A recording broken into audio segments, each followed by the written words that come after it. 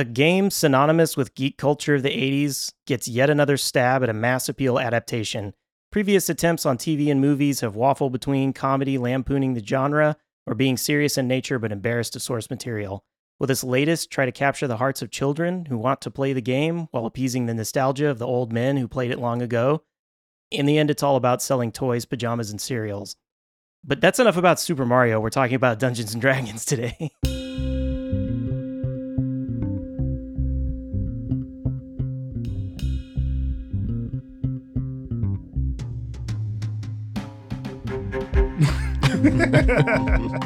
Welcome to Afterthoughts. I'm doing some hosting duties today. This is Ryan King, and I'll go ahead and jump around the panel and introduce everybody before we start talking about the movie. Today we've got John Garcia. Hey. See, this is where I could do a light Dungeons & Dragons thing. You could, yeah. Please don't call me the Grand Wizard. Please don't do that. I wanted to say wizard. You can call me wizard. Just don't Grand say Great not wizard. Grand Wizard. Yes. With me today, we have our wizard, John Garcia. Actually a cleric in level 4. I have a trick god as my divinity. I do play Dungeons & Dragons occasionally, if you can't tell, but I don't know enough about it to bullshit my way through that opener. That's as good as we're getting, I think. Yes, that's exactly it. Our resident paladin, Dixon. You guys are a bunch of fucking nerds. I have never played Dungeons & Dragons before, and I was very confused by this movie, so... And we have our guest NPC for this session, Parker. Hello. I feel like you were about to go with a rogue, and that probably would have fit pretty well. Yeah, you have to roll your own class as you come in as a guest, so... This is all right over my head. We watched Dungeons & Dragons: Honor Among Thieves. Truth be told, we helped the wrong person steal the wrong thing. We didn't mean to unleash the greatest evil the world has ever known. But we're gonna fix it. So how do we pull that off? Figure it out over a drink? Probably best. We're gonna need strength. You got this, right? I know you don't. We also need courage, magic, and what is that again? It's an owlbear. What is it exactly that you bring to this? I'm a planner. I make plans. You've already made the plan, so... If the existing plan fails, I make a new plan. So you make plans that fail? No. He also plays the lute. Not relevant.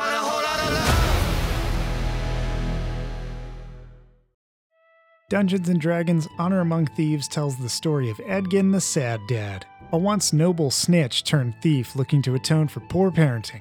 Together with his barbarian bestie Holga, he'll travel far and wide, assembling a party of cardboard-thin characters to save his estranged daughter from the evil clutches of Hugh Grant. Also, there's some bit about stopping an evil red wizard from red wizarding all over the citizens of Green Screen City. But enough about that. Roll for initiative. This is how we tricked Dixon into watching a fantasy Marvel movie. You took my joke. Yes, we did. Yeah, I will start it off by saying I actually watched 3 movies in the movie theater this weekend. A very rare thing for me. Yeah, very, very rare thing to do. And this, for Dungeons & Dragons, I took my son along. So he's the only one old enough, I guess, ish to watch it, and the only one as dumb as me to watch it. And due to trying to schedule in 3 movies on the weekend, we ended up picking the time that was the most convenient and ended up watching it in Screen X. It's a porno theater, right? Yeah, right. Yeah. We went to the porn theater Screen X to watch Dungeons & Dragons: The colon was a different thing in this one. With his son. I'm going to try my best to describe this. There's just an extra set of projectors along the side walls that then are projecting on the side walls, and you sort of get the IMAX experience where you kind of there's too much shit going on all around you that you have to look at. Is there like extra movie that I didn't get in my normal theater that you got on the walls? Is this like super wide format? Yeah, for the most part, one, it wasn't every scene, so it was distracting because it kind of came and went. Oh, yeah. Cool. So I would say like maybe 75% of the movie, anytime they were inside or any kind of like emotional scene, we were usually just in the normal format and the sides were off. Anytime we were outside, the sides were like fucking mountains and trees and shit just off in the peripheral. It added nothing to the experience. If anything, it was distracting. Wait, but Ryan, I have an important question about ScreenX. Did they have the thank you for coming to the theater message in ScreenX? Oh, was there like an yes, extra? Okay. You know who the real heroes are? You guys, the audience. Yeah, it was that, except on the right and left was like the boom mic and a writer, a couple of writers, and a guy with a cue card. The stagehand that stepped out of sight. They realized like they were in the drinking frame. Yeah, so you didn't miss anything because, like, at most, I did notice there were some times that, like, actual principal actors were on the side, but maybe twice. It was honestly just, like, extras and mainly just scenery. The aspect ratio of the movie is already 2:3:9:1. Like, this is already shot in ultra wide. Did they shoot this in, like, a 3:1? I was trying to look into it because, kind of like 3D, they either do it pre-production or IMAX on it. Like, they plan to do it that way, or someone fucking hacks it together in post. I think this one was done pre-production, like that it was planned, hence it only being in like certain scenes. And it seemed like I always had the right, like I kind of like try to put my mind on like, okay, if I was actually looking at this screen, does it make sense where everyone's like standing and how they're interacting? Am I getting all the things that would normally be in frame? And I think I did. So I think that this one, they did just film some extra scenes, I guess, in an even wider lens. Yeah, I don't know. And then went back to normal for other stuff. Getting the sense that Ryan is stalling for time because he doesn't have a lot to talk all about right. this movie. So anyway, it's a slightly above middle Marvel movie, I would say.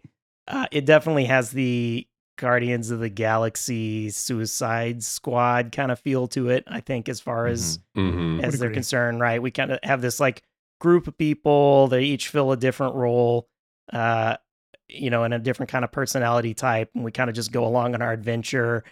I will honestly say the digital effects were not as bad as a Marvel movie. I actually think they worked fine. Low because bar. The bar is pretty low, but there was never a time where I was like, okay, that's not a human, flying around on the screen. That's some bullshit. It looked fine. Like I never really got taken out of it. There were some action scenes. We can talk about some particular ones that I actually thought were pretty smart in like how the action went through and like what the plan was and how you kind of got to follow it through. That felt to me like the kind of thing that if you were playing a D&D game and you guys did that, everyone would have a really fucking good time talking about like, oh man, you won't believe what we did with this thing. We did this and stole this thing and it was really awesome. And I think the characters were like as much as they needed to be. Like these aren't great character depths. The ending of the movie, there's definitely a point where like it's all the chess pieces are on the board and you're like, all right, well, I know what's happening. Like, yes. I know why there's a crowd. I know why there's this tournament. I know what the hell they're going to end up using the Immortal tablet on. Like everything is just like, all right, I know where this is going. And it was still enjoyable. Like it was still fine. I do think it removes some of the emotional, like supposed tugs at the end because I'm just kind of like, well, it's magic. It doesn't fucking matter. Yeah. It's going to get solved kind of thing.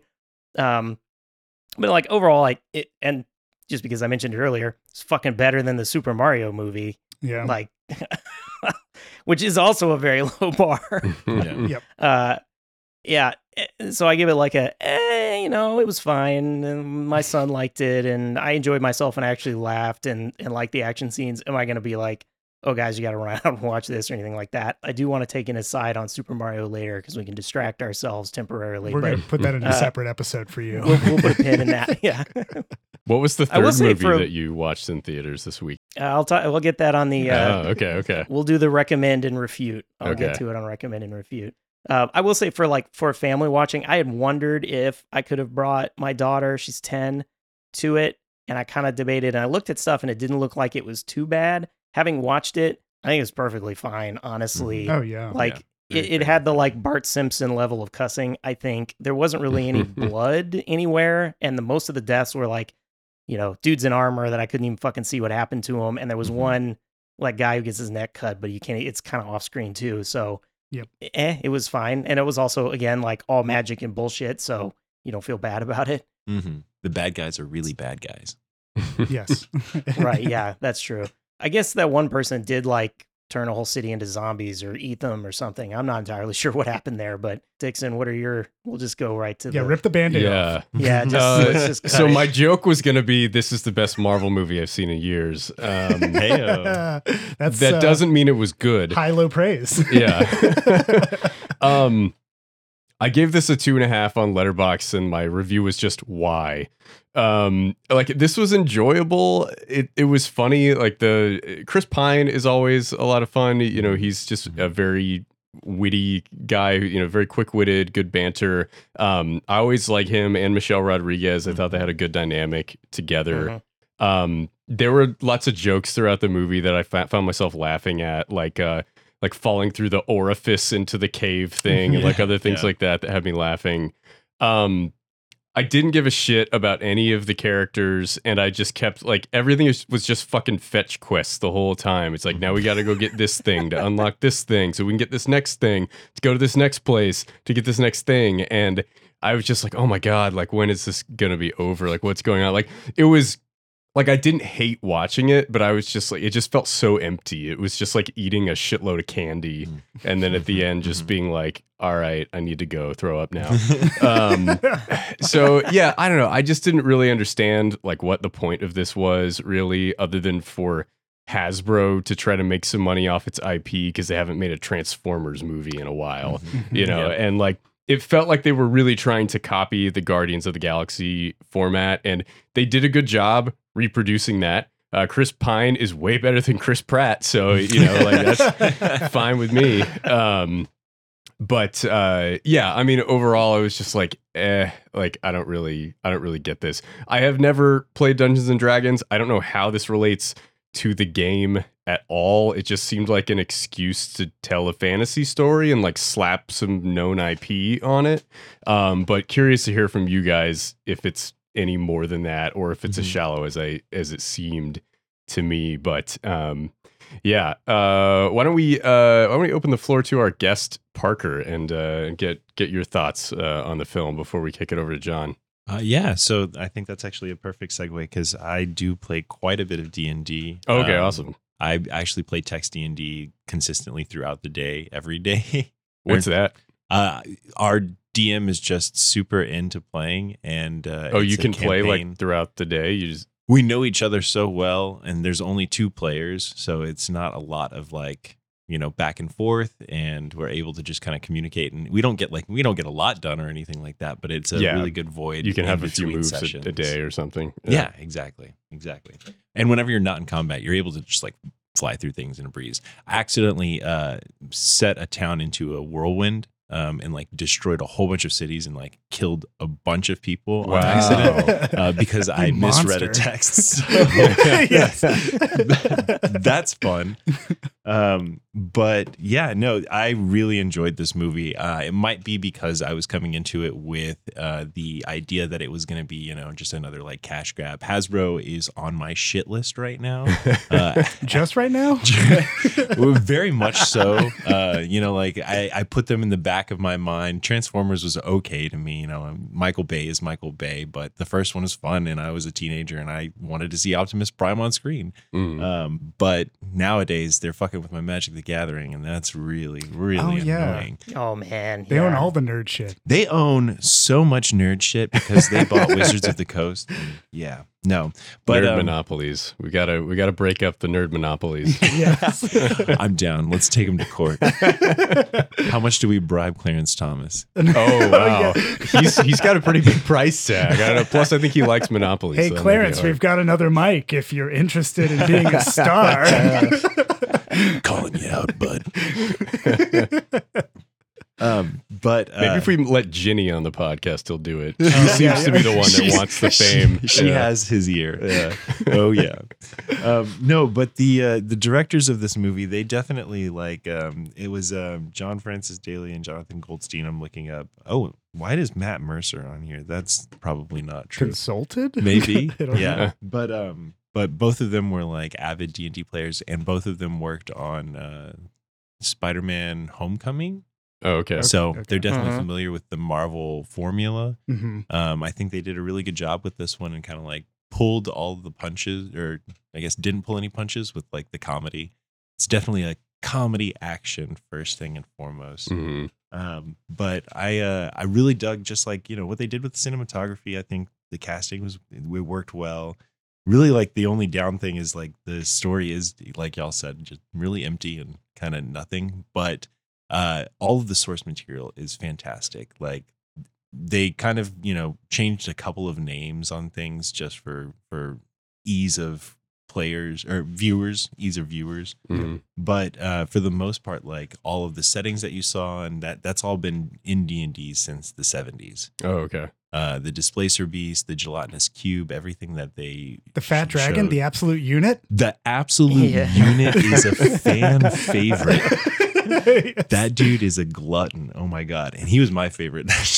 I that scene was goofy, but it was very fun. Like it was funny to see an obese dragon. You don't see those a lot these days. No, yeah. And that was HBO's all about making sexy dragons. We need to see some fat Film dragons. these dragons fucking these nude dragon scenes.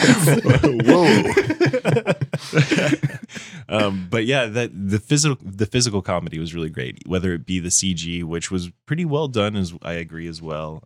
All of the spell casting was really great. And actually, I watched this on release, so it was a couple of weeks ago. So I was watching little videos to kind of get a recap, and I didn't realize that apparently the spell casting that the Justice Smith's character Smith uses is a lot of sign language. It has American Sign Language built into it. So that's really cool. That's an interesting remix. Yeah. Is he the shitty sorcerer? Yes. Yeah. And his great grandfather is a real character. He's also another fan favorite that people wanted to see. Nobody wants to see. Like, yeah. The only person that anybody would want to see is Dritz. That guy's like, the fat dragon. That's what you're talking about. That's the name. No, I'm just kidding. Sorry, no. He's a drow guy. R.A. Salvatore wrote a whole bunch of books for him. That guy. Already getting into the stuff I don't know. Sorry, yeah, that's a little too deep. My bad. I'll pull back. Don't take us into the Underdark. That's what I remember. The Underdark.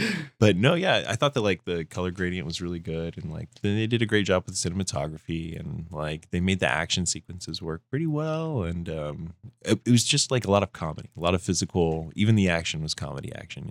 Yeah, it was good. So I'll kick it over to John. Yeah, as somebody who has a very limited experience with D&D, I've played with 3 different groups and I've bailed on all 3. That is a time-honored tradition for a D&D person. The true player. Yes. So I kind of want to give a little bit of grounding for what D&D is. I was going to suggest that, Parker, you do it, but I also didn't want to risk you pulling us into the rule books potentially. Yeah, I can do that. No, yeah, you're much better suited for this. But yeah, so Dixon, for you, D&D is a game that you can play. Basically, it is just having one person be a storyteller and everybody else at the table does anything they want to. And that is anything. And it can frustrate the hell out of the person that is supposed to be leading you because somebody will go off for weeks and make a storyline and everything. And then you will just instead fucking kill the entire town that had people in it that were supposed to do things and get in this position where you're like, what do we fucking do now? I don't know. Let's open a store. Or you can literally for no one to come to. Yeah. Like I've been a part of a party that tried to push socialism into a capitalist dwarven town and a bunch of other shit that's happened where we were trying to do this and the DM was really I am not a poli-sci mage. I can't do this shit. So it's just really flexible and kind of fun. And it gives you a safe space to be an actor and try to be a different role that you would normally not be. Tough guy or weak person or whatever you want to try to manipulative, that kind of stuff. So for me to see this, it really did feel like one of those one-off campaigns where, you got to go get the thing to get the other thing. That's how any campaign starts when you're reading from the playbook. So I was like, all right, cool. I understand that this is going to have almost no gravity to a lot of it. The characters, even establishing Chris Pine's emotional investment in his daughter was pretty weak.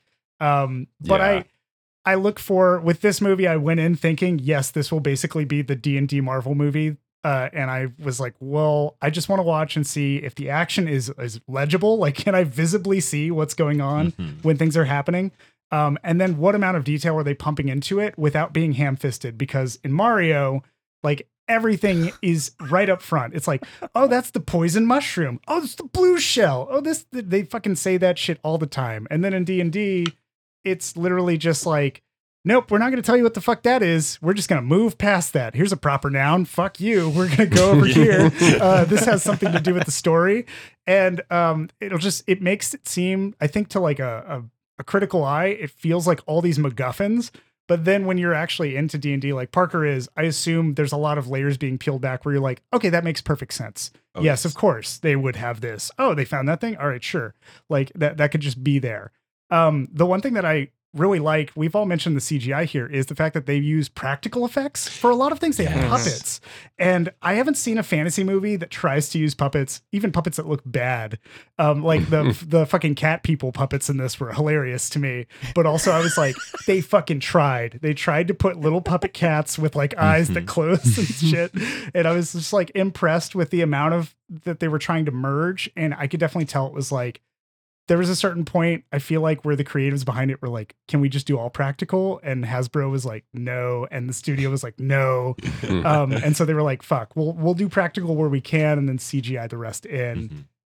That's kind of what I love about fantasy films. For some reason, when I watched this, I thought of Beastmaster. And I was just like, Beastmaster has a lot of animal abuse for the sake of practical effects. It's fucking awful. But it's still one of those things where like, you just don't see too many fantasy films now where it's not like, oh, that's a green screen and they're talking to a green screen monster. Like the dragon people here are actual like puppets, I'm pretty sure too. The way that they talk and their mouths kind of actuate is fascinating to me. And just all of the, even Jonathan, my favorite character, Jonathan, the fucking Birdman that gets thrown out of a window. It's literally anybody's escape plan. Like that shit was funny to me. It was so good. And I think that the practical kind of nailed how goofy it was and how it didn't take itself seriously. Like it was here for the slapstick. Well, it would have looked so ugly if they would have done CGI, like Chris Pine hugging a CGI Birdman and whatever. It would have been shit, like just awful. But I came for that. I got that. The only thing that made my experience really frustrating was the dude next to me who was texting on his phone and taking pictures of the fucking movie every 20 minutes, which like, I just don't know. I don't understand what he was doing. But yeah, like outside of that, from what I remember, because he distracted me for the first half, the latter half was pretty fun and I had a good time with it. I was also, because the characters were so hollow, even though I was distracted for the first half, I was able to latch right back in easily on the second half. Immediately. Wait, what did I miss? Oh, they just got a couple things that they had to get for no reason to get the next thing. Cool. All right, what's that? The walking staff is actually some kind of wizard shit? Fuck it. Where'd you get the walking staff? Okay. Oh, I don't know. Who cares? Just move on. The other thing was I watched this split-brained thinking, one, it's a D&D movie, but two, this is actually an isekai about Michelle Rodriguez.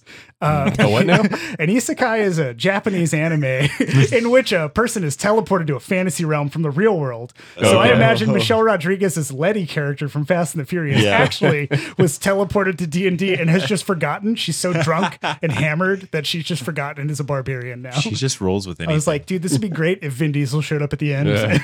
She's not much different from Letty. Also, the movie is all about family. Yeah, so, I mean, there's a lot of La Familia in this. Just got to get some you Corona make that joke, in there. But yeah, Vin Diesel loves Dungeons and Dragons. Yes, like, really? If they called him, he would be in a second. He would be in right away. Was he the voice of the fat dragon? Like the Iron Giant.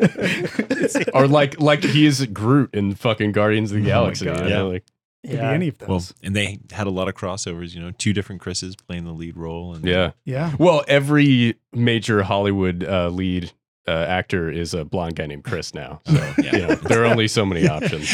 I was trying to tell Sasha about the movie, and she was like, I was like, yeah, it's got Chris Pine in it. She's like, Chris Pine, is he that guy that's in that new Apple TV show? And I was like, no, that's Chris Evans. And she's like, Chris who? Like, the guy that plays Thor? No, that's Hemsworth. She was like, is that Captain Marvel? And I was like, no, that's not Captain Brie Marvel. Larson. That's funny. Chris Pine is the best Chris, though. Like, by far, I think. And I kind of wish he was. It seems like he's just not doing as much over the past few years. And I wish that he was in more big blockbusters like this to like make them palatable. Like if like Chris Pratt was in this instead, this would have been just god awful. And like Chris Pine makes this movie tolerable for me, where I'm like, all right, like I'm enjoying this. He's cracking jokes. He's a likable guy. Like I'm cool with this. But if they had a lesser Chris, that would be it would be harder to stomach. Also, did he sing his own songs? Because it was pretty good. Like, if that's a good question. I don't know. It sounded like it was him. Yeah, I was just like, Yeah, oh it probably damn, was. he's pretty solid. I want to say real quick, Ryan, I know you have a list of topics we could talk about here, but I was looking on IMDb and I looked under the goofs section because I wanted to know who noticed goofs in D&D. And under the goof section, there was one thing in particular. I want to pull this up just so I can read it to y'all verbatim. It is... In Dungeons & Dragons, bards are basically a jack of all trades who straddle the line between classes. They have some rogue abilities, are competent fighters, and they have access to magic spells that can damage, heal, and even transform themselves into different animals. Edgin would have been much more useful than a planner and whacking people with his loot. So they took exception with the fact that Chris Pine didn't do all the things a bard would normally do in the movie. That's pretty crazy, actually, because I was about to make this argument that Chris Pine is not a bard in the movie, but his description, or that person's description of it was you, wasn't it? A bard. Well, no, that's like Chris Pine does a lot of that stuff. He does a little bit of roguishness. He does a little bit of fighting. So he doesn't actually have magic music. But you can cheers people up with it. His it's music fine. as inspiration. Yeah. I think bard. I think charisma. You need to play songs and be charismatic, and it's fine. And that's what he does. But you just calm down, people. Okay, it's a D&D movie. Yes, you can go play the game and have all your rules, and everything is fine. Chris Pine really pulled the whole movie along. I agree. Yes. He was really, really good. It perfectly fit. He needed back insurance for how much he carried. Yeah. I got a lot of Jack Burton, Big Trouble in Little China vibes, where he's the main character, but everyone else is doing all of the work. Yes. Yeah, I think they acknowledge that too. The fact that he's just I plan. That's what I do. I'm just here to plan things. Right. And when we don't, when the plans fail, that was also a great gag. So your plans fail, all your plans. the plan C. Are we and back plan on plan B. A? Yeah. And that was really good too, actually. The fact that they had I started to notice okay, well, one of these plans is going to be redundant if they need to really do this, but the way that they utilized that as a little bait and switch. I will say I appreciate they did not just do MacGuffin, all of them work. Yes. And it was MacGuffin, no, this doesn't actually work. Let's make another MacGuffin. And have the parallel MacGuffins. Yeah, I was gonna say as an adaptation, it was kind of in my theme anyway. We'll probably talk more about it as an adaptation in general anyway. While it did have a lot of the D&D things in it, it didn't try to stick so hard to the rules, right? And that I think that someone could say, oh, bitch about, oh, he's not really a bard, or druids can't do all of those transformations like that. But within the realm of the movie, that was a really fucking awesome scene. And if you actually, the DM can set how you play a game, and they can tweak the rules as they want. And if they're like, hey, actually, it would be cool if you turned into 9 things and one of them was a deer because we set that up as a funny joke. Let's just do that. You can, right? And so I think that I like that they didn't try to stick so hard to being hard fantasy, let's just follow it like it really is, but then still wanted to acknowledge this is the world, these are real places, these are real people. I mean, that's okay. When we talk about fantasy and we talk about adaptations too, this is actually something I really wanted to dig into, because we're talking about Mario Brothers movie. They have a checklist of things. It's they have to get through and show you all of this shit. That's how you know Mario is Mario. D&D to me has always been, it's like a pool or an ocean where you can step in at any point and there's just lore everywhere. And what do you exactly pull? What stories? So these characters, when you adapt from D&D, you can adapt, Parker was saying, oh, well, this is a fan favorite, and this is a fan favorite, and this is a fan favorite. But then the characters themselves can be blank slates, and so you can work from that, which unfortunately they didn't really do too much with the character side of it because they wanted to do jokey comedy, just a fun adventure. But you could have a D&D movie. I don't know if you really would ever have this, a D&D movie where there is a lot of emotional stakes and gravitas that's on a smaller scale in this fantasy realm. Yeah. I think that Hasbro obviously has some say in whether that would happen or not, but it is definitely on the table that for instance, A24 could do some shit in the D&D world, and it would be fucking insane because like David Lowery directs the Green Knight, but Dungeons and Dragons. Exactly, but like because there's no overarching, like with Marvel, you have to have these characters and you have to have these beats, and it has to set up to this. Like there's not that for D&D, and so there is this room for different creatives at different levels to actually play with the framework of this and adapting it. You don't have hardline rules to it beyond these particular characters who are important to a timeline. But outside of that, like nobody's gonna, fuck with that. Like nobody needs you to introduce a new character that has to play with those other characters specifically. And you're not beholden to like, okay, now we're going to bring in Black Panther, and the people are like, well, but this version or that version, or I can't believe you did this, or you changed that, right? Like it's, even if you bring in named characters, there's still flexibility, because even in your, your group, your session, that character is a little bit different anyway, or that city's different or whatever, right? There's not so much that you're ironed to. I will say though, there is no real solid shit to Super Mario. Yeah. Like one of the reasons that I didn't like that is I felt like they tried too hard to try to ground it in some expectations that don't really exist around Mario. The opposite ends of the spectrums, right? Because D&D has rich lore and very flexible characters and storylines and stuff. And Mario is a collection of things that were able to be pixelized when it was made and then became canonized as, well, he's in the Mushroom Kingdom, and that's what that means. Let's get Bob Hoskins and John Leguizamo in here and film a movie. Well, and I was like, honestly, I think the only reason that they're plumbers from New York is because of Captain Lou Albano. Oh, yeah. I don't think the games ever said that, and I don't think any of the other material other than that TV show and then the Bob Hoskins movie had that plot. What cracks me up is that like they're like, okay, well, we got to stay to this canon that doesn't exist, but then we're going to be like, hey, the Kong army that is what Mario Kart is, I guess. Where I was like, what the fuck is this, right? Like, yeah. Sometimes they just made up shit, and sometimes they stayed too tight to rules they didn't even need to have. I do think that they played this as safe as possible to set up, if this movie succeeds, we can do something that then has a sequel. We don't have to make a sequel to this. We could. Maybe we just do something new. Yep. We could do TV shows. We could do a more like Andor type show where we go really deep into something. Or we can make something for kids, like that just straight up is for kids. And now we have this universe to play in.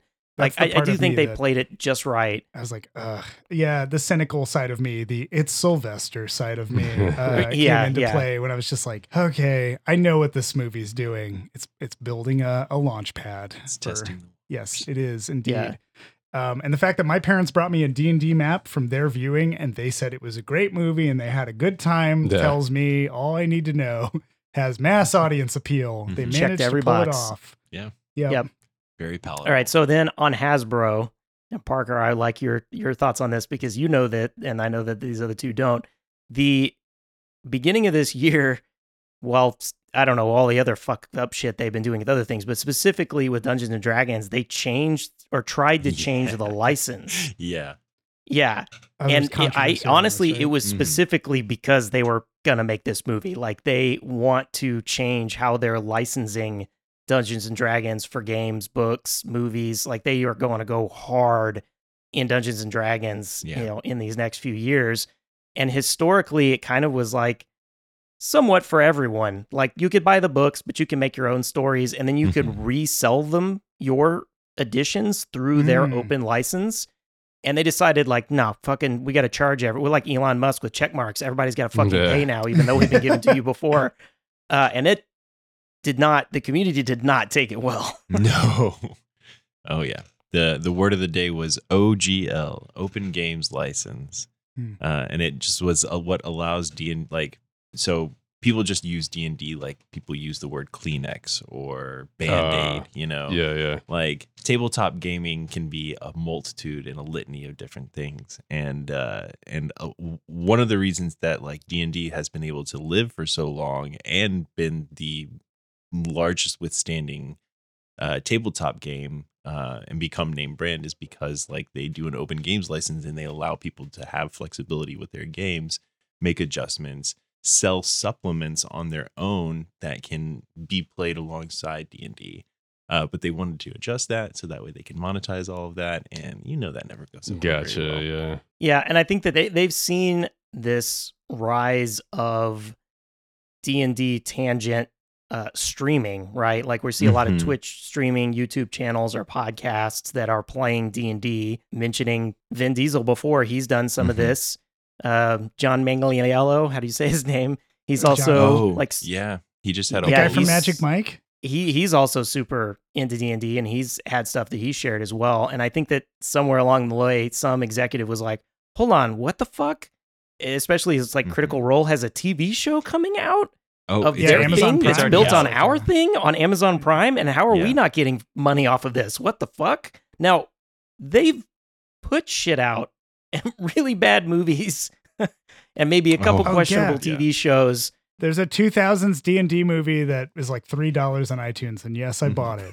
With Marlon Wayans and Jeremy. That's what Marlon Wayans that's what I call it, the Marlon Wayans one. Yeah. It's awful, but Jeremy Irons is chewing the scenery the whole way through. Oh, yeah. Does he ever not?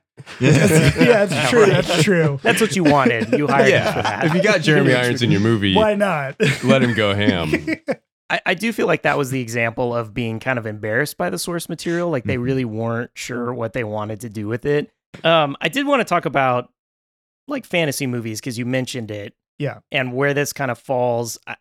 Fantasy, I wasn't even thinking about this before I saw the movie, that fantasy kind of every once in a while accidentally something gets through, but honestly every time, because I kind of suspect that we'll see another rash of fantasy movies following this that will all fail miserably. I just don't think anyone really knows what they're supposed to be doing with it anymore as a genre. The ones that stand out in my mind is, I will say, the largest fantasy property, Star Wars, is trying to figure out what to do with theirs, but they've been generally successful. But recently we've had attempts again at Lord of the Rings that no one's really paying attention to, even by the Hobbit, 9th Hobbit movie. We were tired of it. Game of Thrones was a big deal, and everybody tried to make their own version or whatever, and none of them got anything to stick. And even the newer Game of Thrones stuff isn't really sticking. There's like a prequel show out now, right? Or something like that. Dragon? It's just Dance of Dragon, or House of the Dragon, and it's just more incest and more blonde. I mean, that's what people want. It's reality masquerading as prestige TV. But I am interested in like why some fantasy works and why some doesn't, and how much it is just, I don't know if it's the public interest. Like it's just not. I feel like it comes from like treating the audience like with like a little bit of respect. I feel like like John was saying, the D&D movie kind of just like let people, it didn't gloss over things. It just kind of, it took you with the ride and you were there to enjoy it. It's escapism. Yeah, you escaped, you let yourself go a little bit, and you just kind of rolled with whatever they're saying is the next thing. That brings up a great point, Parker, which is when you think about House of the Dragons and Game of Thrones, or you think about Lord of the Rings, and what the fuck's the most recent one? The Ring of Power? Rings of Power. Yeah, Rings of Power. Those kinds of things. You get into that, and fantasy becomes work, right? Like when you watch a science fiction film, you're looking at the future, but it's commenting on the present. There's a contemporary message in science fiction. And in fantasy, there's always been kind of a drama to it, and the emphasis seems to have pivoted more to lore, where you're like, and then like Captain Elgor of the 10 armies had the, and you're like, the fuck are the 10 armies? And if you're like willing to go and read in a library, I guess you could learn what the 10 armies were established by King Elrond in like the age of 8. King Elrond Hubbard? Yeah, Elrond Hubbard, led by Sir Tom of Cruise. And but like fantasy seems to be misinterpreted now as, oh, we have a lore and that's what makes it important. That's what makes it valuable to you, the viewer, is that there's more here if you ever want to peel it back. But like most audiences are like, don't make me fucking try to learn this kind of shit. Tell me a story that connects with me on this level. And if it has some cool details to it that are set up, you know, this is where Dixon, I would love to hear your thoughts on this, because I don't know how many fantasy movies you've gone to watch. I know you're big into like Italian Westerns and these other kinds of stories that tell a tale that is pretty familiar in terms of a person rolls into town. You watch the dynamics flow in the real time that they're happening. Not, you know, the man with no name shows up to the town and it turns out that oh, the town has been run down by this person from so-and-so's lineage who beget who. It's a Bible basically of its own version. Like what do you look for in a fantasy? Yeah, fantasy isn't my favorite genre. Like I like the original Lord of the Rings trilogy. Didn't really care for the Hobbit movies. I think a lot of times in fantasy movies, they feel very like pompous and self-important, like everyone's British for some reason.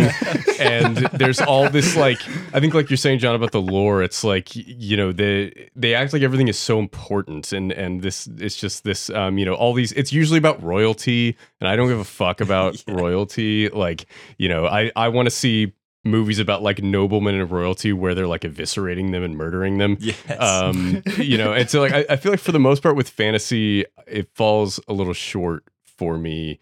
There are some that work for me, and I think there's a lot of opportunity to subvert that kind of story, but it doesn't seem like that is really done very often, if at all. Yeah.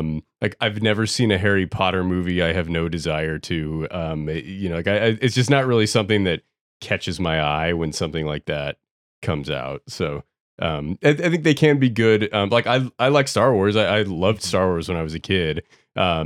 I think that feels a little bit different because one, not all the characters are pompous British assholes, and two, it's like there is I don't like the characters feel a little bit more grounded to me. I think, and you can kind of like identify and latch onto them a little bit easier than you can with Sir Noble Knight of Dipshit Land that is trying to go on this quest or whatever. Yeah, there's, I think also with Star Wars, it is a pastiche of a lot of passionate things that George Lucas loved in that time. He wanted samurai films, he wanted like laser swords and like all this other, the blaster pistols and everything. He focused on style and the actual like archetypal story first.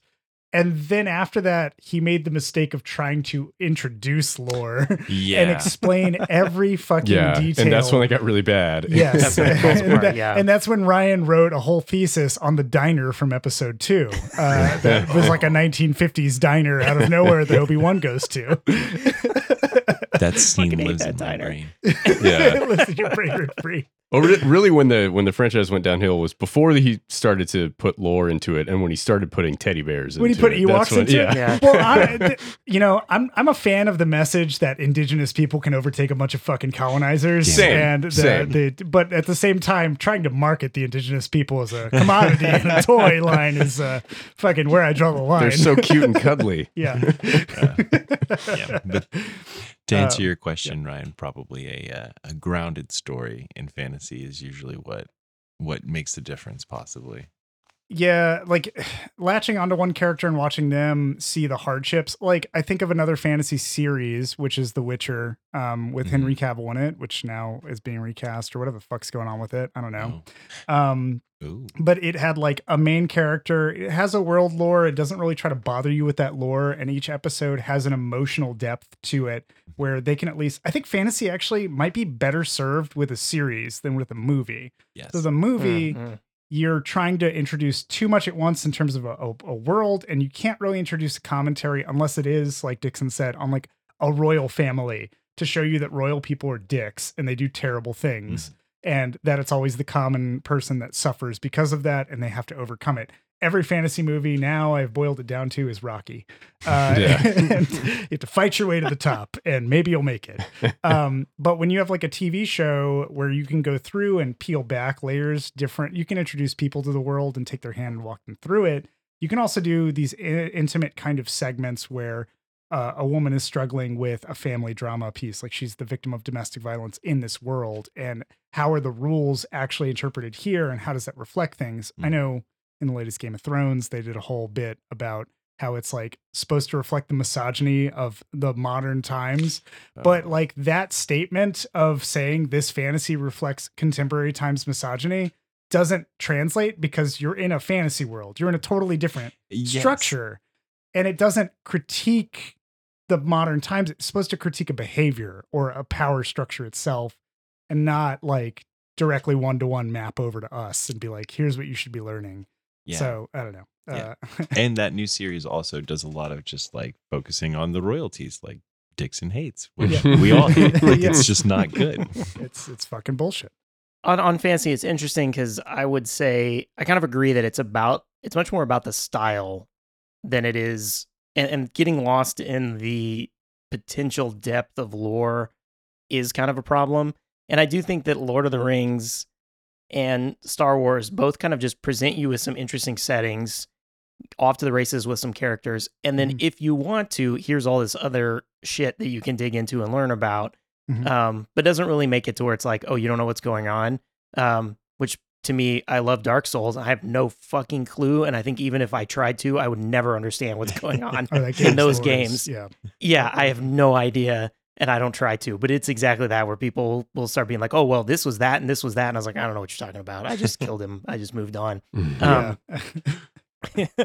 But I do think that some of the better fantasy, when we talk about from a good movie perspective or a good perspective, do try to blend in that sci-fi.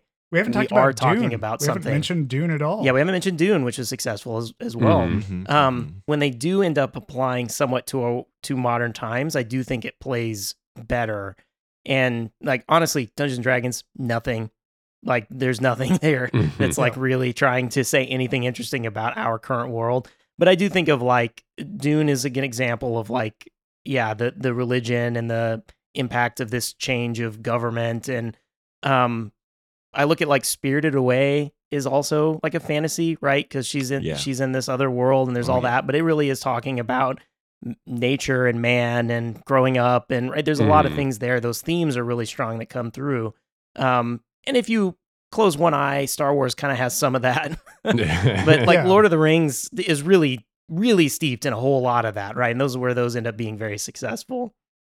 Yeah, I think what we're kind of getting down to here now is that fantasy addresses spiritual and religious allegorical components. Like, it talks about those aspects of life. Science fiction, I mean, it can talk about those as well, but it seems to discuss more ethical, and like both share an overlap in political. And they're used differently in how they critique the systems that they work within. And think about like Blade Runner and what makes us human. Well, in fantasy, you're not going to ask what makes you human, because there are different classes of people, different races of people that exist. And you have like all of these like orcs and whatever else. And that becomes like much more of a social structure. And then from there, it's like, now there's these different churches, because there is magic and there is this aspect of, it's not explainable by science, and it's not something that can be harnessed necessarily by everybody.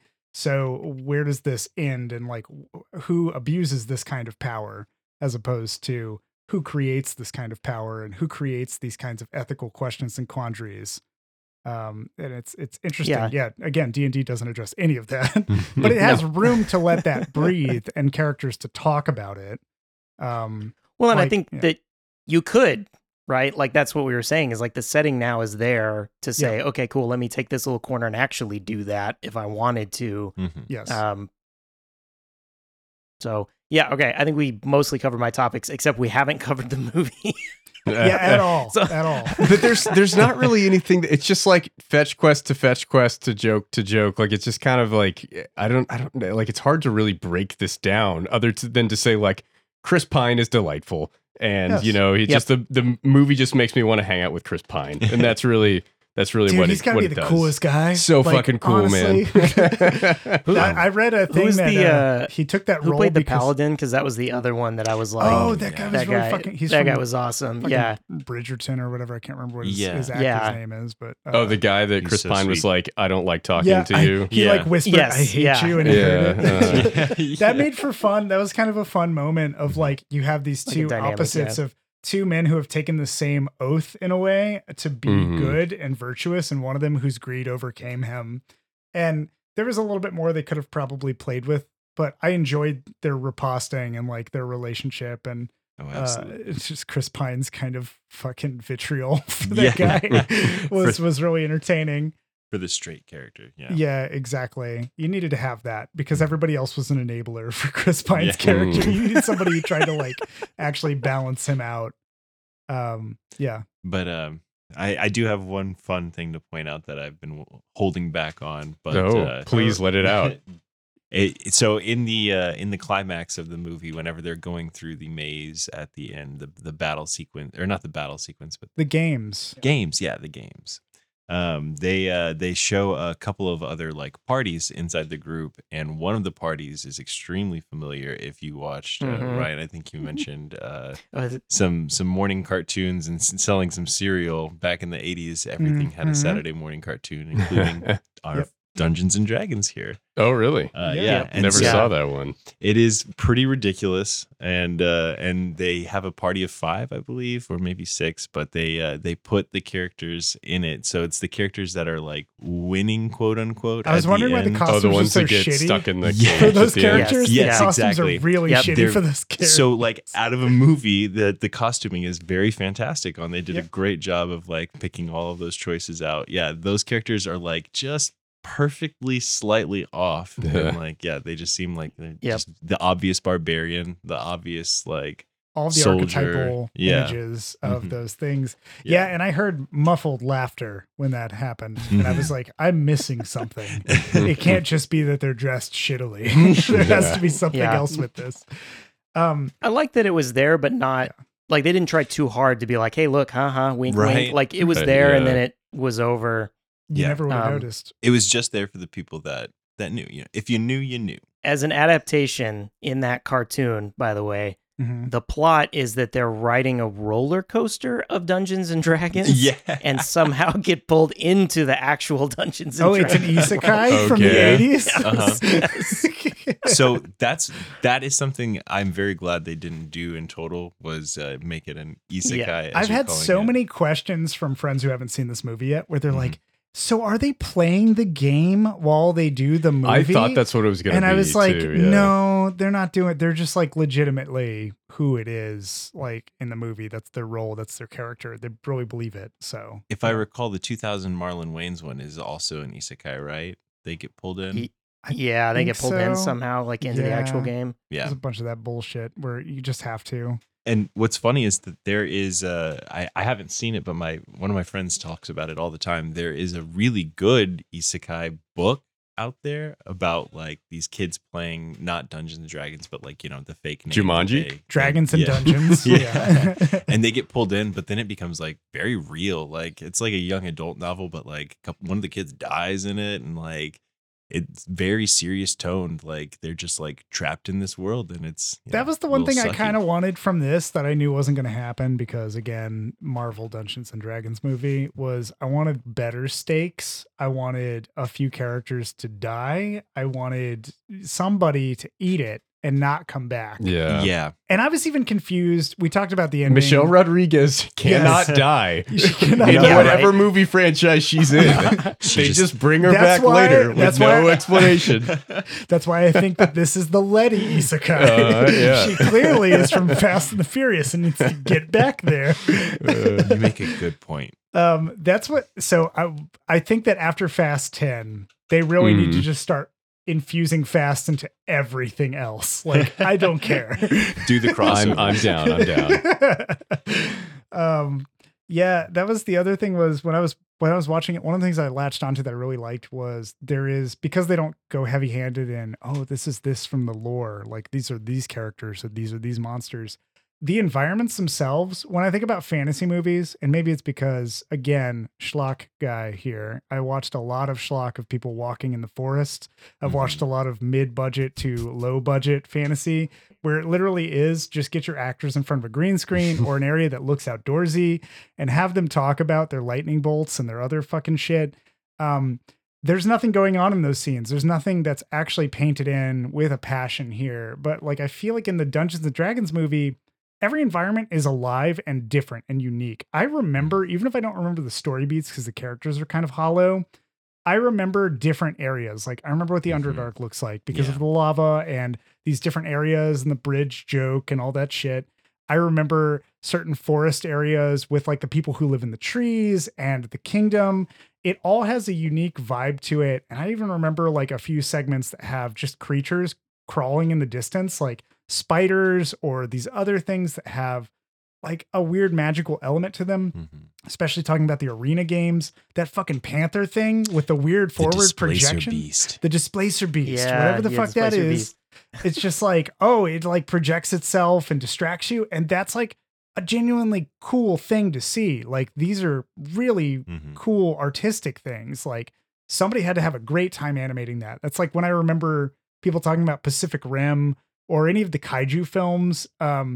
Like these Marvel VFX artists talking about working on kaiju films from Legendary. They're like, it's so great because I get to actually pour my heart and soul into something I care about, which is making a monster that looks fucking cool. Or making these moments that look great, like the fat dragon and the undead army of dudes that keep coming back when you like kick them down. God. And those are just like fun moments. It is like Dixon said, like eating a bunch of candy. And then at the end, you're like, fuck, why did I do that? I guess I'll go throw up. Yeah. But in that moment, like I should have eaten dinner instead. Why did I do this? Yeah. But in that moment, I was like, cool. It's not just a Marvel where we get a shaky cam and a bunch of laser blasts that kill everybody else. There is always something that kind of shifts with it that seems different and fresh. So yeah, definitely. That's what I want in a fantasy if it can't provide me the cool commentary I expect. Yeah. And I do think that like afterwards, I remember the jokes. I actually was like to Logan, I asked him afterwards of the movie, I'm like, can we remember the character names? Because they're exactly like Star Wars names with like vaguely a name. Each one of them. And I was thinking Edgin? Edgin? I was like, what the fuck is that? Edgin? He's Edgin. I was thinking afterwards, I was like, well, they were all kind of paper thin. I'll probably forget. But then honestly, like even now I'm like, actually, I can remember what their names were, which is good, right? That's good marketing that they're like, it's stuck enough and it's unique enough. Like they pulled that off. What was Michelle Rodriguez's name? Holga with an H, not Holga. Holga. What was Bradley Cooper's name? Oh my God, I forgot about that. Nobody brought up Bradley Cooper. Shit. I wanted to mention Tiny Bradley Cooper, just like in Guardians of the Galaxy. Oh my God. I like when that happened, I was just like, oh my God, what the fuck is going on? Like, should I just get up and leave now? What the fuck is happening?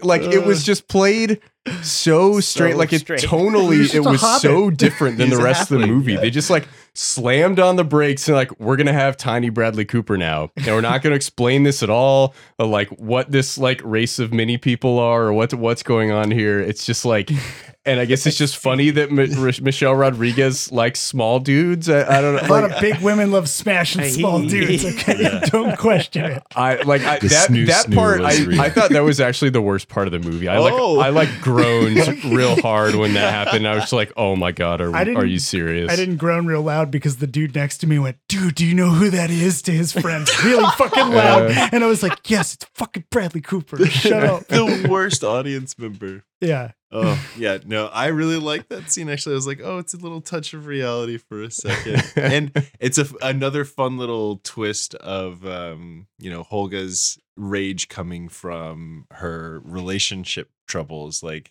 not like the fact that, like, we got that backstory that she left her tribe, and we thought that was the whole exactly. reason Like, she got booted out of her tribe, and now she's pissed off. But really, she left her tribe for this tiny little dude because they didn't accept her or accept their love or something like that. Like, I don't know. I thought that was really goofy and kind of cute, but good little. Served as like, it was funny that she was like, I'm just going to show him and I'm going to show my tribe. And then like Chris Pine had to sing her a song to cheer her up. And I was like, this is kind of nice, like friend development. I like that. Yeah, exactly. He's there for her.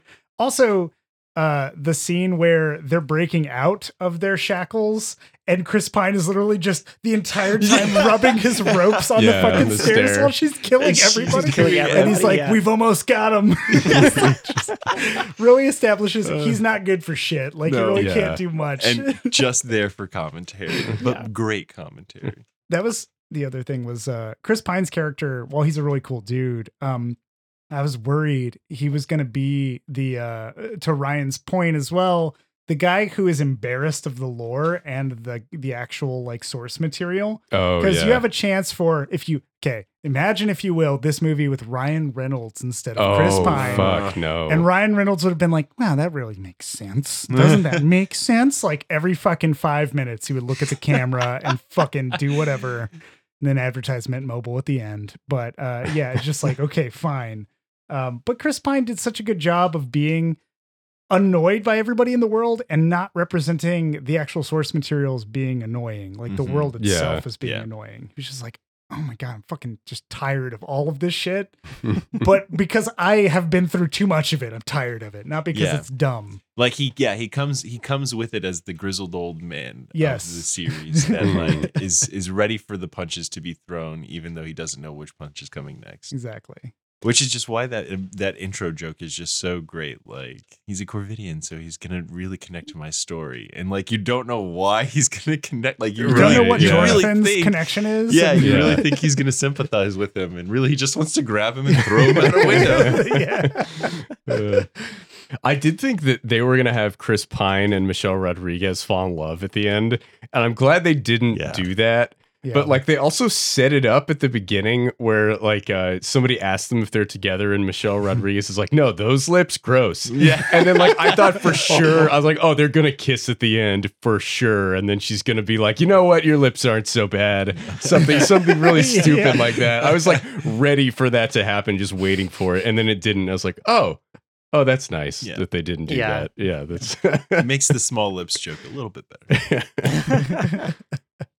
Yeah, it was a good bromance essentially. Like I think that's good. For sure. But so like, movie that doesn't ship them. Right. And we have like quote a romantic relationship in the movie to check a box, but it's not really, we don't really spend too much on it between Simon and Doric. Like they had a thing before and then they kind of get together and hold hands at the end, but they don't really spend too much time on it either. So I felt like it was there. They didn't spend too much time talking during the "Thank You, You're All Heroes" segment either, did they? So I figured they probably wouldn't have a lot. It was kind of like a Love Is on the Spectrum little segment there for I can kind of see that. The action sequences, like there were definitely those that are funny that stick out. So like the dragon and getting away from the dragon and like all that was played pretty funny as well. Like some expectation where does he stick a sword or a bone or whatever in its mouth and it just immediately fucking crushes it. Yeah, good subversion. I thought the axe would do something in the stone dragon's mouth and then it didn't fucking care. Like, nope. Just went through it. And similarly, the jumping out with Jonathan at the beginning, which then again we have at the end of the movie where Hugh Grant tries to do the same thing. But even just like straight up action, like I really did appreciate where Doric is transforming into all the different things to get away. That was a really cool scene. Even though that's like mostly digital effects, they did a good job of continuing to track what was going on, and you had a sense of like where everyone was and what was happening. And then just the transitions were cool. Yeah, there was a bit of time where I got a little fooled. Like I thought my brain was like trying to do the math on it because we follow whenever Doric is like running as the mouse into the suit of armor and then shapeshifts into her normal form and comes through the suit of armor. I was like, oh, that's actually her. But then the guards like knock the armor down and she becomes like a mouse again, or like the Falcon, and it just changed so fast. And that whole scene tracked it so well that I was like, oh, it tricked me. Holy fuck. Like I thought that they were literally like the actors just waiting in the suit of armor, has a mask over their face or something, and then appears and hey, visual effects and practical have merged, but it was all visual effects and it's impressively done. Yeah. The other thing was the movie never, as it follows a rule of threes at times, which I noticed, it still shortcut a lot of the bullshit to build up to that. So you never were like, okay, here we go again with this thing. Like when they're going through the graveyard asking questions. I was going to bring this up. Yes, asking questions to the corpses, which I thought was really funny. Like I immediately had that thought of like, well, if you only have 5 questions and then you don't ask all the questions, what the fuck happens? Yeah. And they like build their way to that. And everybody being like, oh, well, I was the guy that held the helmet first and then got cut in half or like did this other shit. I thought that those were a clever amount of misdirects and a clever amount of shortcuts to get you to those punchlines, because it was like, I was like, okay, that's predictable. I know what they're going to do next. But then they would always kind of tweak it just a little bit to keep me engaged and having fun and get a good laugh out of me. Monty Python quote in that segment too. Oh, what was it? One of the questions he asks to try to get through the what's your favorite color? Yeah. Blue. Yeah. No, green. And then he starts going off. Yeah. Yeah. No, I think that whole sequence was good too. They never really reveled in it too long either. Mhm. Like each bit, they kind of had it, and then it was like on to the next thing. Like that's the right level of comedy for something like this. Is just like get the joke. As you're kind of getting the joke, we've already moved to kind of the next thing. Don't worry about it. There's also like some really interesting, I wouldn't say like super interesting, but it is creative cinematography done in those segments. I remember when they're digging up, you could show a static shot, a wide shot of all the characters digging up the graves one at a time and just fast clip it. That would be how you'd get to the gold of every one of those sequences. But there are interspliced sequences of the camera attached to the shovel and actually moving with the dirt, and like you getting this momentum, but you still know where you are and what's happening. And so there was a lot of stuff that just pulled you into what the characters were doing that I appreciated. Even the bit with the mirror, the bit where they have that was the other, the treasure thing. That was a really fun scene where you just get the fucking like portals put on the mirror, and then the mirror on the painting. The painting. Yeah. When they're trying to pull that heist on the wagon. Mhm. Yeah, like Very I want to know, Dixon, what were your thoughts for that particular sequence where they're like in the bushes trying to like make this happen? Yeah, no, it was good. Like all those sequences like that were well done. I thought it was funny. They're trying to portal like from the hill up under the wagon, and like one of the guys is like falling halfway down the hole, and they see Michelle Rodriguez just like thrusting on this guy's legs, and she's just like waving and smiling to the caravan as they drive by. I completely forgot about that. Yeah, just them building that shit back. Yeah. So good. But yeah, that was clever, and like they would come back to things like the fucking wizard stick. He'd come back and use it later, and like it did all the things that a movie like that is supposed to do. I feel like this movie is the ceiling for me of what this type of movie can be, like a Marvel-ish superhero movie that is just trying to be candy to get you to laugh and have some clever bits and then move on. Like I feel like it executed it really well. It did exactly what it was wanting to do. It's just not what I wanted to see, but it is like it accomplished everything it set out to do. Yeah. We forced you to sit We got down him. and eat We cake. got him. Got it. That was We the got whole it. All right. point It of was us tasty. drawing out for this long was to get him. That's fucking high praise, though. It's like eating a massive bowl of candy that you like, you know, and then after like, man, I should have eaten dinner I instead. should really take my diabetes. I will say it's interesting because I do feel like walking out of this, I was like, wow, they really did put their hearts into it. And still working with a studio and a company, like there's got to have been a lot of interference in this still. They were able to get, I actually think, pretty much their vision on the page, so to speak, and through, and still have like, it was mass appeal without having to be, bad or lazy or what have you. But I kind of worry that I was like, I don't know if it's succeeding the way that the studio wants it to. So I'm a little hesitant. I'm like, I'm not sure where it's going to go next. Meanwhile, 2 theaters over, fucking packed house at Super Mario. Yep. And that movie's going to rake in so much money on so fucking tiny effort. They're already Now, talking about honestly, like sequel. the fucking Sonic the Hedgehog movies made money, right? Like it's kind of obvious now that you can just like stick something from a video game on it and print money, except Uncharted. Like sometimes they can't figure out which ones are good and which ones are bad. But Well, that's because it was Mark Wahlberg and it was a casting issue. Yeah. He wanted to play Nathan. I mean, Like, like this movie, they did pretty well. I think. I don't know what its it did budget okay. was, It did really but pretty good. But Yeah, I wonder if they think it- wanted this to be a $3 billion Marvel movie. Oh yeah.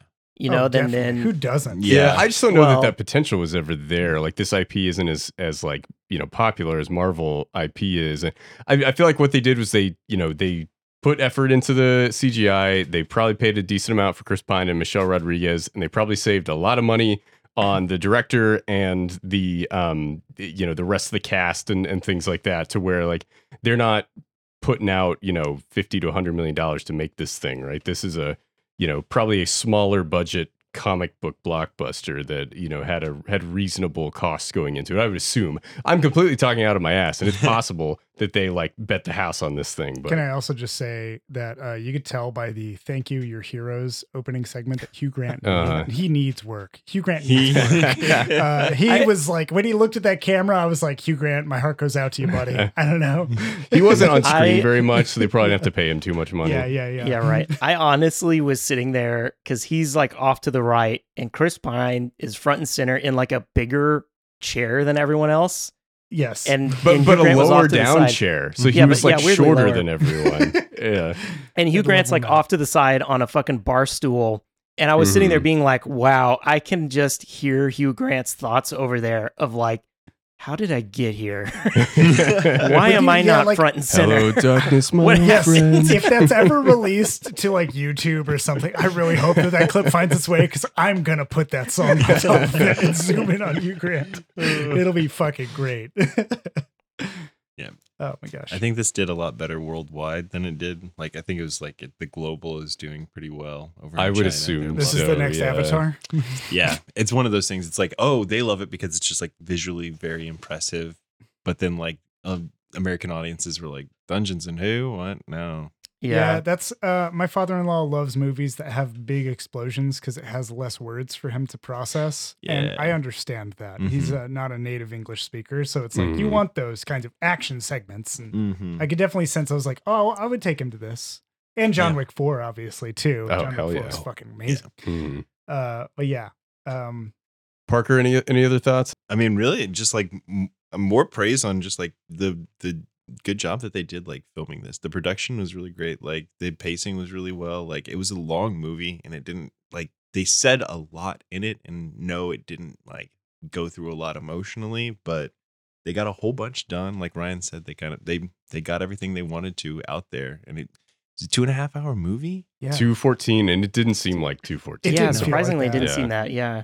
But yeah, it had great color gradients, you know, like you were saying, every space, every popped in a certain way. Exactly. Had you remember them. Vibe. You remember the greenery of the forest, the red and the black. Well, Dixon doesn't, so.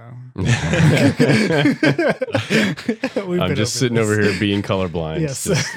Don't mind me. I will say it definitely felt like there wasn't a lot of bad shit gonna happen feel to it. Like there was no tension. Cop out. Yeah, like no tension. Like there's no stakes. The people dipped out of that Coliseum so quick. They were just like, "Oh, gold's flying from the sky! Like let's run after it." I thought like one kid would get his foot caught in something, just like Justice Smith got his foot caught in the stupid little bridge. Whenever Chris Pine melted into an illusion of nothing, which was just trippy. Fantastic scene that if I had been high, that would have unnerved me very deeply.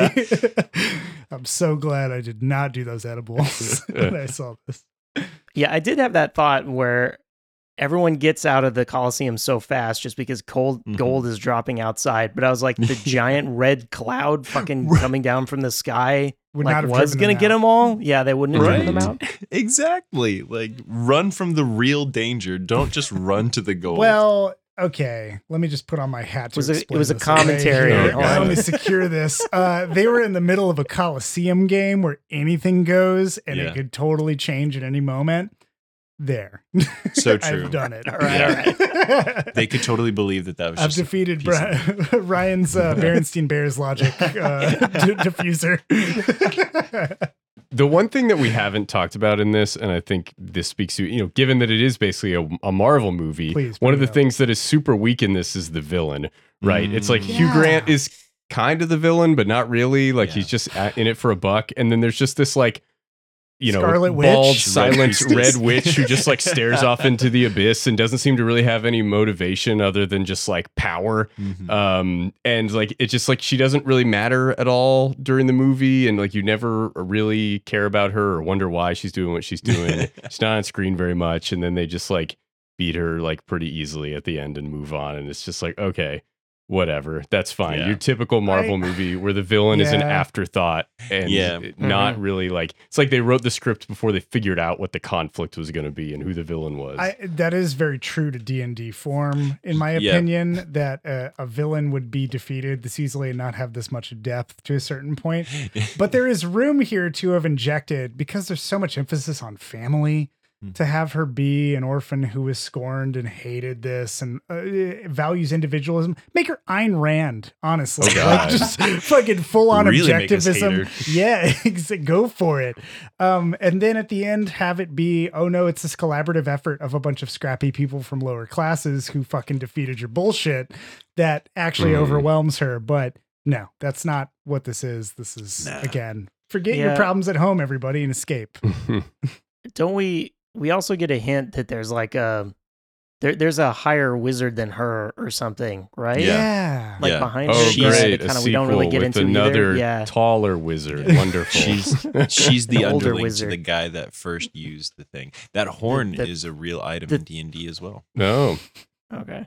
Well, they didn't really explain it in the movie, so No, they didn't. I don't know what it did. The Santana Abraxas. I don't want Santana Abraxas. From the Columbia Records Club. We all know this.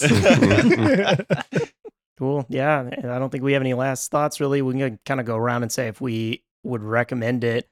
I would recommend it. I honestly kind of think if John's parents liked it, Dixon's okay with it, my kids are okay with it. Like, this is definitely a mass appeal, and I don't really think that anyone would watch this and be like, feel that they wasted their time, or but they may forget. 2 hours, whatever. Like, I think you kind of can walk out and be like, all right, I'll have some, whatever. It at the didn't feel worst. like it was spitting in your face, though, Dixon. No, it didn't. Yeah, there you go. That's good enough. Right. So yeah, I definitely recommend it. Honestly, I will watch it again, and that's actually kind of sometimes a rare thing. I actually probably will watch this whenever it comes out on whatever fucking platform it ends up on. I probably will watch this again with the rest of the family at home. And I think actually my son would be like, "Oh, cool, let's watch this again," and he'd be like, "Oh, remember when this happened?" And now Ella can get in on it too. So right, and then she'd be able to watch it. So, Parker, what are your thoughts? Yeah, I would definitely recommend this movie. I really enjoyed it. I thought it was a very fun ride, akin to Pacific Rim. After I watched it, and some friends of mine decided to say, "Well, that was a dumb movie," and I said, "Well, what did you want besides robots, doing a rocket punch into a kaiju?" I really enjoyed the fun roller coaster that was D&D. So I would recommend Honor Among Thieves. Honor Among Thieves. Yeah, Colon's Honor Among Thieves. Get it right. Dixon.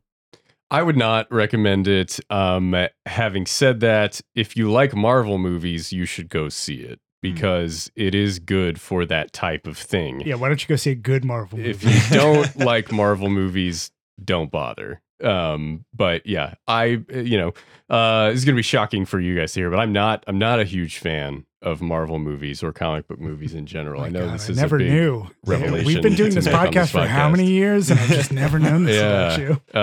It's a recent change of opinion, but so I would not recommend it. However, like I said, I do think it executes on that formula very well. I just am not a fan of the formula, so not recommend asterisk. No, it's a not recommend. But don't if you pull know him into my gray area. Yeah, I'm not straddling the fence like John. It's a no from me. But Man, I'm gonna get this fence pregnant one way or another. Okay. What kind of fence is this? It's a D&D enchanted fence. Okay. It's one of those It's mimic a mimic, treasure chest. yes. Yes. God damn it. Cool. God. All right, John, bring us around. I would recommend this movie. I've recommended worse, everybody. You've heard me recommend and fight on behalf of significantly worse movies. But this was a fun time, despite some asshole next to me ruining the experience. It was still a great movie for me. Like, it was good escapism. I had a fun time with Chris Pine's character and his charisma. I really enjoyed what he brought to it. I always enjoy a vehicle for an actor that I appreciate and really enjoy their like performance to just get to ham it up and have a good time. There were obviously some qualms that I had with it, but overall just gave me what I wanted. I went in, I did not expect more from it. And I got what I was like, okay, yeah, I came here for this. I'm good. Nice time. So yeah. All right. Awesome. Well, that can bring us to a close for Afterthoughts. Parker, I want to say thank you again for joining us as a guest.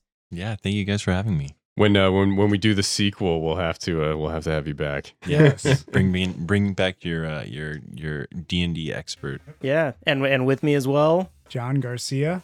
Hold on, wait. I got my dice. I'm gonna roll. Yeah. It's a natural one. A natural one? Is there an unnatural one? Yes. A natural one. You know what? I'm sorry I asked. Let's just move on. Yeah, get him out of here. Get him out of here, everybody. Eject your seat. All right. All right, take us out then. And Michael Dixon, thanks for putting up with our bullshit.